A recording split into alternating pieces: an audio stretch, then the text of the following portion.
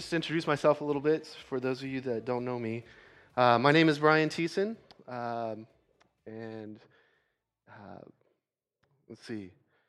I just want to introduce, so many of you know my wife, Janine, back there, who heads up our children's ministry, does a great job, does an awesome job. I am, as I shared a little bit last week, I'm a probation officer in Yolo County, and I've been doing that for about 3 years now. Before that, worked in juvenile hall for about 8 years. We have Janine and I together. We've been married, almost 20 years. I know. It'll be 20 years in May. And we have 3 beautiful kids. Justina, who's 14 and a half. She's somewhere out here, or in Sunday school somewhere helping out. Ben, who just turned 13, and Brianna, who's 11. Really? You're my drama queen over there. It's got a... All right. So that's just a little bit about me and who I am. Before we get into the Word this morning, let's pray. Father, we thank you today. And God, we just ask that you would just open up your Word to us, that you would just soften our hearts to hear what you want to teach us today. And Father, just take me aside and just let your Word go forth today. And your word be spoken, and that we would leave here knowing you better and be changed because of what you have done in our lives. So we just thank you in Jesus' name. Amen. So if you have your Bibles, we're going to go ahead and get started. We're going to look at 1 Corinthians chapter 10. Oh, I did forget. Pastor Jeff wanted me to remind you guys that he was sick last week, so we didn't get to chapters 8 and 9, but in the next week or 2 or 3, he's going to come back and kind of catch us up on what happened in 1 Corinthians chapters 8 and 9. But today we're going to look at 1 Corinthians chapter 10. And so I'm going to go ahead and let's read those first 4 verses there. And he says, "For I do not want you to be unaware, brothers, that our fathers were all under the cloud, and all passed through the sea, and all were baptized into Moses in the cloud and in the sea. And all ate the same spiritual food, and all drank the same spiritual drink. For they drank from the spiritual rock that followed them, and the rock was Christ." Paul here, he's going back, he's giving them basically a history lesson, reminding them about what God had done for them. He takes them back to time of Moses, the time where the Israelites who had been slaves in Egypt for 400 years. And in their time of Egypt, for those 400 years towards the end, they began, as they were being oppressed and being forced into doing all kinds of hard labor and not given everything that they could possibly want. And they wanted that freedom, the freedom that God gives. And they began to cry out and ask God, "God, please deliver us. Deliver us from this land, and we will serve you. We will follow you." God heard their cry, and God did deliver them.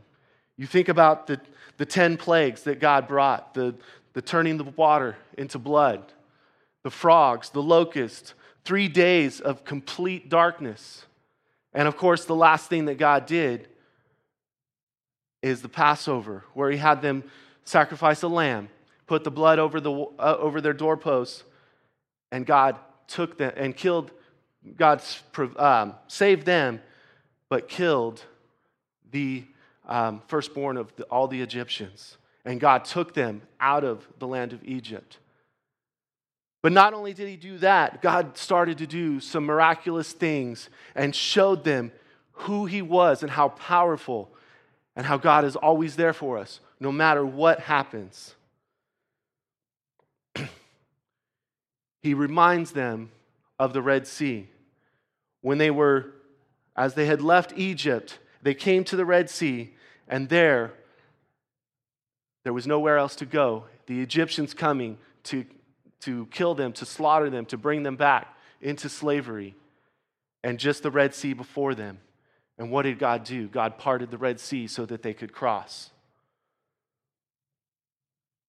They crossed on dry ground, and as they finished and went across, the Egyptians came and were destroyed. But Paul doesn't stop there. He talks about how in the wilderness, in the desert, where there is no food, where there is no water, nothing for them, what did God do? God provided manna, provided food for them. Food that came every day that they would go out and collect. If they collected too much, it would mold. It would get bad if they tried to save it till the next day. If they didn't collect it, as soon as the sun came up, it would melt. And then on Fridays, the day before Sabbath, they would collect extra because they couldn't work on the Sabbath day.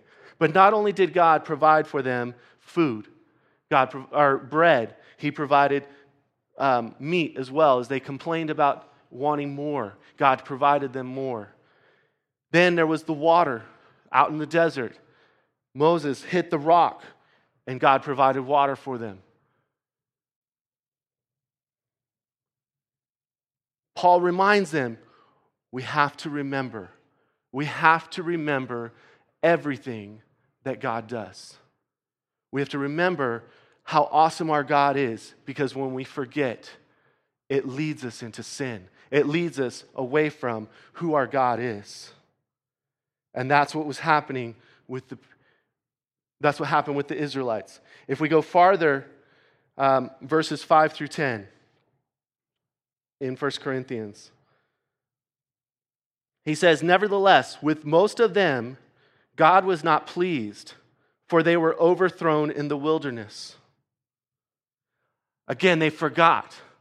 It had only been 2 years, 3, not very long, and yet the Israelites forgot what God had done. It says, "Now these things took place as examples for us, that we might not desire evil as they did. Do not be idolaters, as some of them were. As it is written, the people sat down to eat and drink and rose up to play. We must not indulge in sexual immorality as some of them did. And 23,000 fell in a single day. We must not put Christ to the test as some of them did and were destroyed by serpents, nor grumble as some of them did and were destroyed by the destroyer." Again, they saw God lead them by the pillar of cloud by day, fire by night. That when that cloud stayed in one spot, they didn't move. When the cloud moved, they moved. They followed God and did whatever He did, or whatever He asked them to do. And yet, even though God was right there with them, they had forgotten. They forgot what God had done and what God was doing. And so they turned to idols. They turned their back on what God had done. Paul references 2 main events. Okay? One of them we find in Numbers, Numbers 21, verses 4 through 9,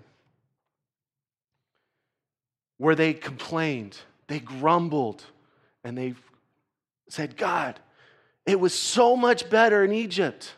It was so much better over there."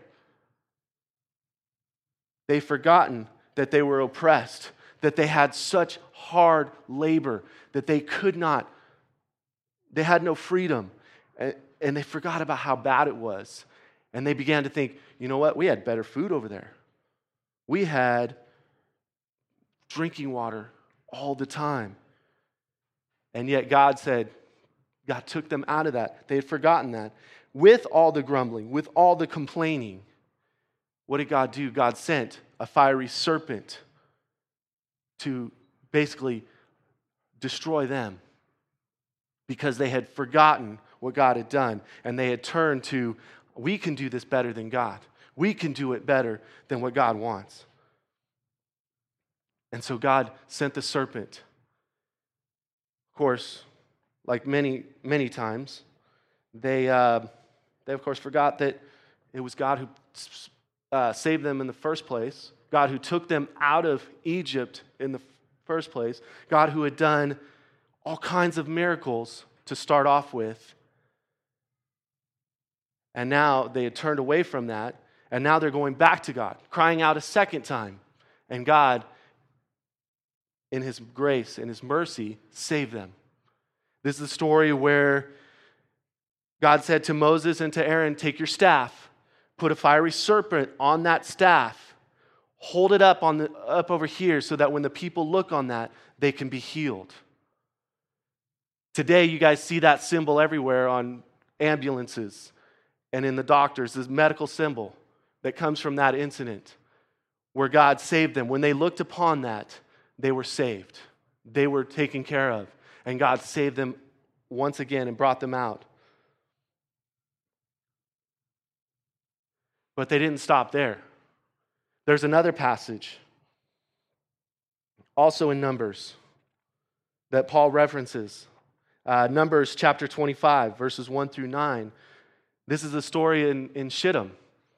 And in Shittim, they started to serve the god of Baal of Peor, or many of you guys have heard Baal. And it's a lowercase god that's throughout the Bible, throughout the Old Testament, that was in the Promised Land before they came in. The Baal was the god of fertility.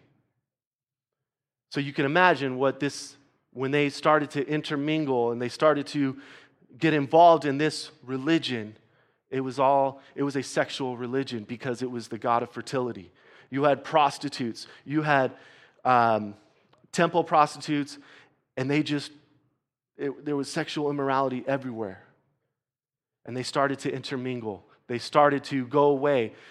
Again, they forgot what God had done, and they started to look to other things to be their hope, their satisfaction, to be the solution to their problems. And so God, at that time, killed 23,000, as Paul says, in one day. 23,000 in one day. What we have to remember is we have to remember what God has done in our lives. The Israelites, they forgot.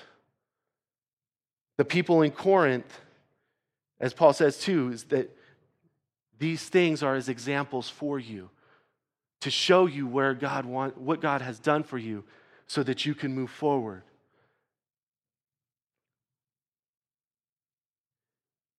They forgot. They did not remember what God had done. In my life, I can share multiple stories of what God has done. I just want to share a couple. The first story that I can think of is my mom when she was 6 months pregnant with me. So this was a time, very, very difficult time in our lives. But when she was 6 months pregnant with me, my biological father basically said, I want to have my own apartment. I want to have my own life. I want you guys to be over here. And when I want to, I'm going to come back. I'm going to, I'll hang out with you when I want to. He wanted his cake. He wanted to eat it too. And he wanted to basically live his own life and come back to his family when it was convenient. So basically, when I was 1 month old, my parents had divorced. So we had my mom, my sister who was 5, and me who was 1 month old. And as I've heard the story and as I've heard what God did, my mom at that time, she was like, there's no going on. There's no way I can do this. There's no way I can move forward. And she had thought about ending her life at that point and leaving a 5-year-old and a 1 month old because she saw no hope, saw nothing before her. And yet, God met her at that time. And God reached out to her and said, it's going to be okay. I will take care of you and I will be with you. You do not have to worry because I will be there.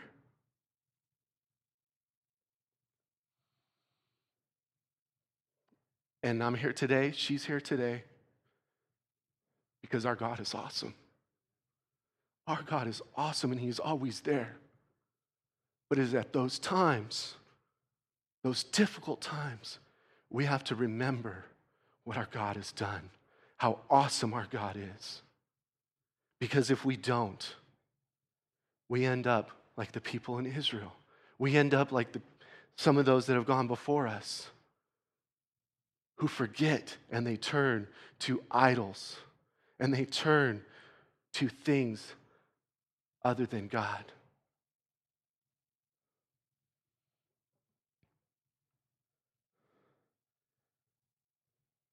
And go to verses 11 and 12 and 13. It says, "Now these things happened to them as an example, but they were written down for our instruction, on whom the end of the ages has come. Therefore, let anyone who thinks that he stands take heed lest he fall. No temptation has overtaken you that is not common to man. God is faithful, and He will not let you be tempted beyond your ability. But with the temptation, He will also provide the way of escape, that you may be able to endure it." That last verse there in verse 13 is one that's misquoted a lot or taken out of context. But in the context of this, you look at verse 12 where he says, "Do not, or therefore let anyone who thinks he stands take heed lest he fall." If you think that you can stand on your own, it's impossible. But you can stand with God. God can give you that strength to stand. And God, when we remember what He has done, we will stand. That way of escape, remembering what God has done. Remembering what He has done for us, that He's always with us. And that it is through Him that we can escape the temptation, not on our own. Not on our own can we escape.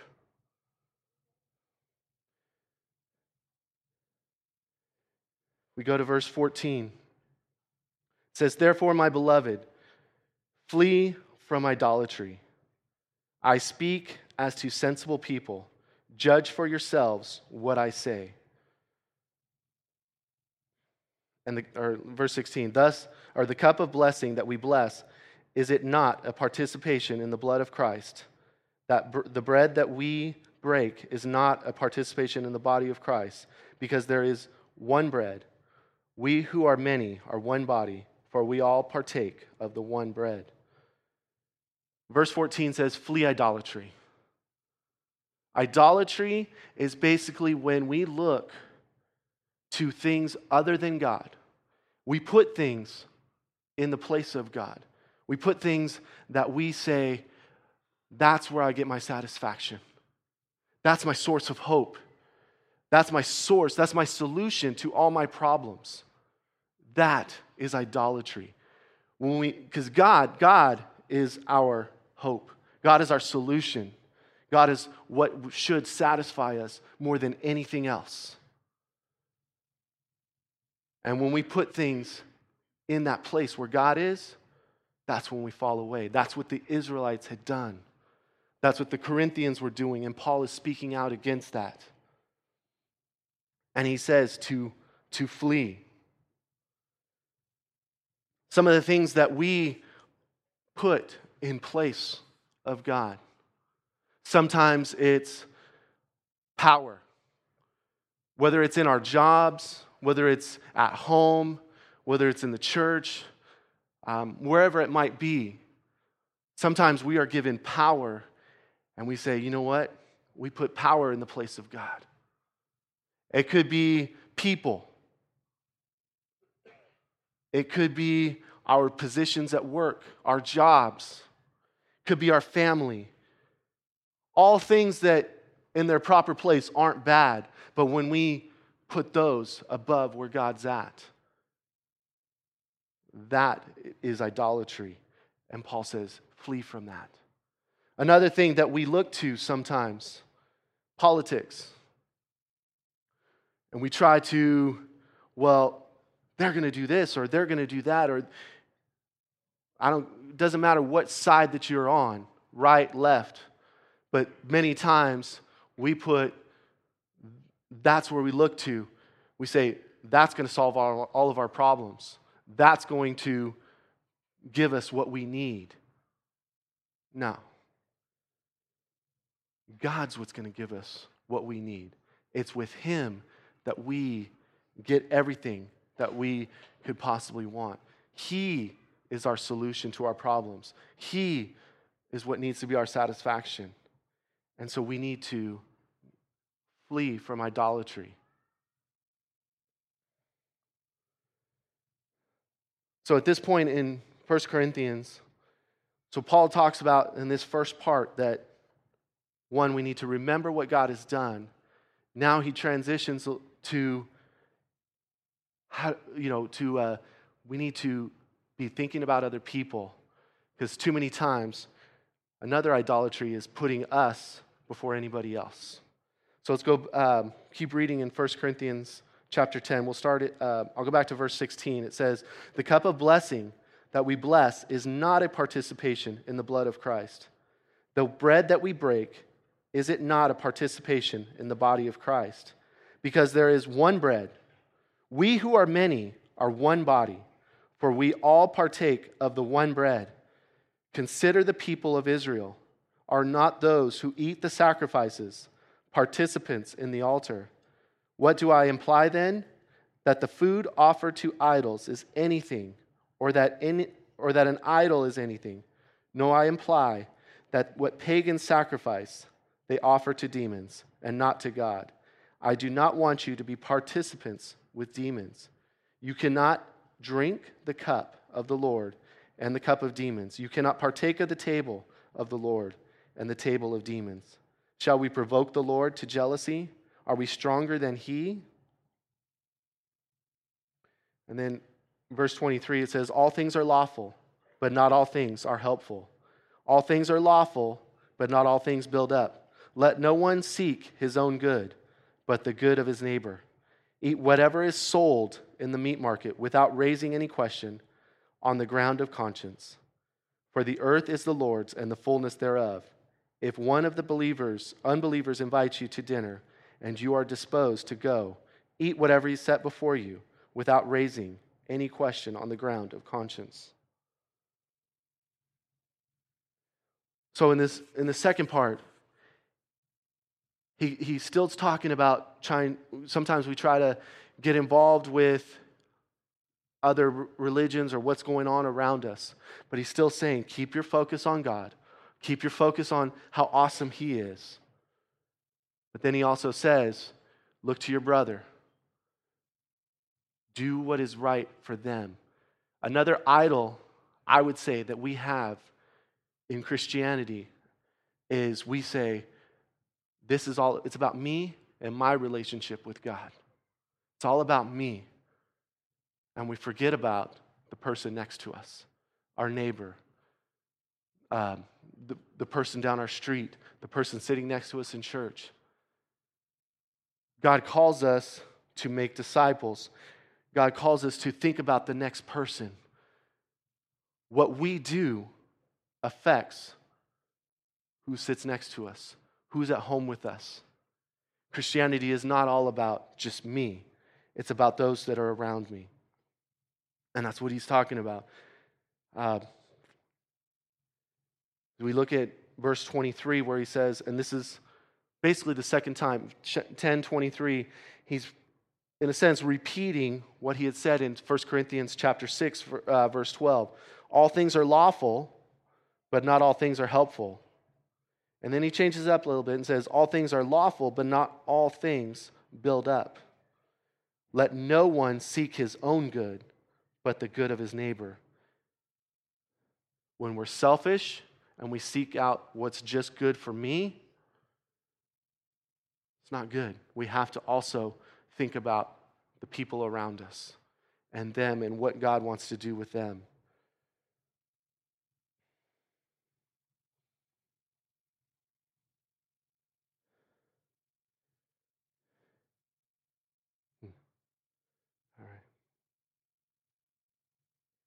And then he also, I know Jeff had talked about this in earlier chapters.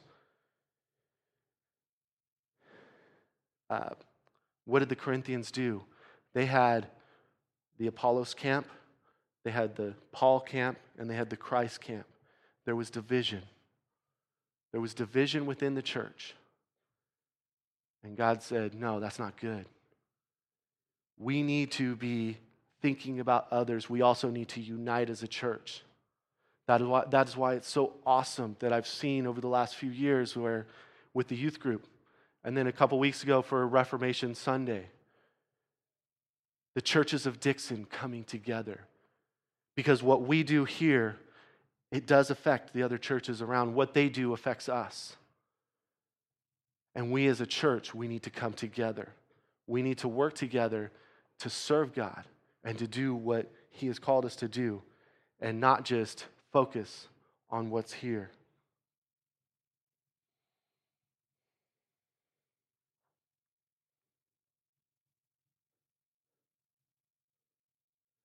All right. But ultimately, so we remember what God has done, and now we are looking at what does God want from here. He wants us to make disciples. As we finish up in the last few verses here, go to verse 32.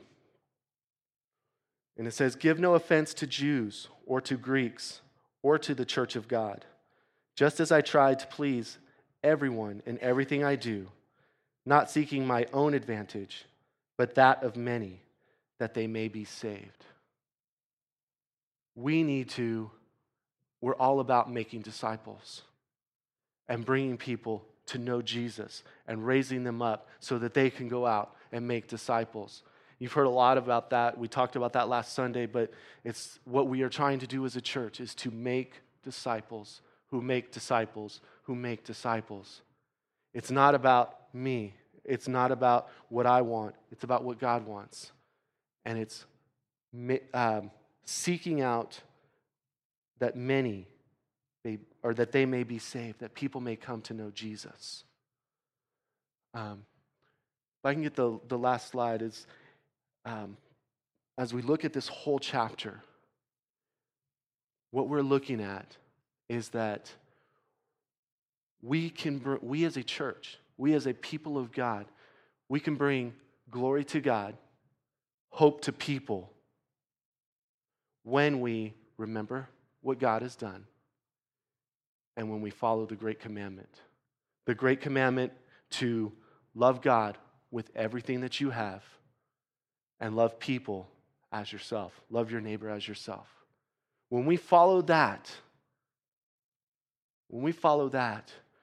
we bring glory to God and we bring hope to people, because that is what God has asked us to do.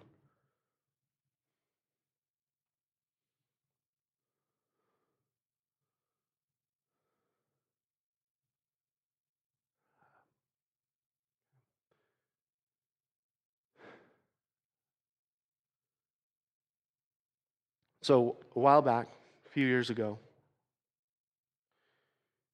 I remember I was in a great position. I was in a great place in life. I had a beautiful wife, 2 beautiful kids, 1 on the way. I had the job that God wanted for me, that I thought God wanted for me, and I thought I was where God wanted me to be. And then one night, my life got turned upside down. My life got turned upside down, and I didn't know where I was going to go, what I was going to do. And yet I had a wife and, like I said, 2 kids. And I was looking at them and I was like, God, where am I going to go? What am I going to do?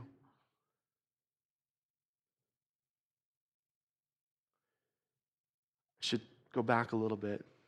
There was probably a month or 2 prior to that. I was praying with a group of people, and I had prayed, God, if you need to remove me, if you need to take me somewhere, and put me somewhere else, then do it. And God did do that. Doesn't mean it was easy. For about a year, 2, maybe 3 years, I struggled mightily.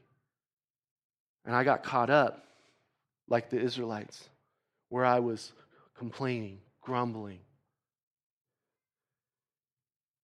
And I was pointing out and I was lashing out. But through that all, my God was with me. My God took care of me. And I stand here today not because of me, not because of what it's all about Him. And what God has taken me through in the last 12 years has been to understand Him more, to put Him in a place where He deserves to be. Because I wasn't necessarily doing that before. And God has given me all kinds of life experiences, all kinds of experiences with Him that had I stayed on the same path before, I wouldn't be able to do the things that I'm able to do today. I wouldn't be the man who I am today or the man that God has made me today. So I thank my God. I remember that time. I remember what God did. But I stand here today and say, my God is bigger than anything. He's bigger than anything. My God is with me. And my God takes care of me. And when I remember what He's done, and I live today putting Him above everything else, because I want to see people come to know Jesus. Again, it's not about me, it's about Him.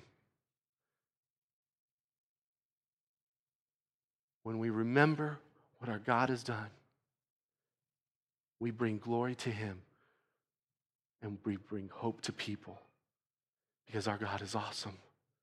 But we have to put Him in the place that He belongs and serve Him.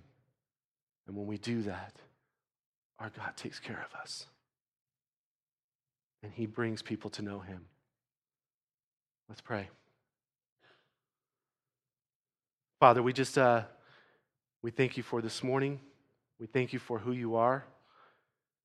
And God, I pray for each one of us that we would just serve You and that we would remember and we would live like You are in control, and that we would live out that first commandment, God.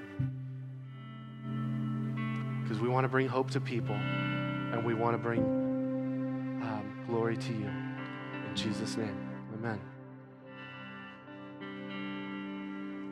All right. Thanks, guys. You guys are dismissed.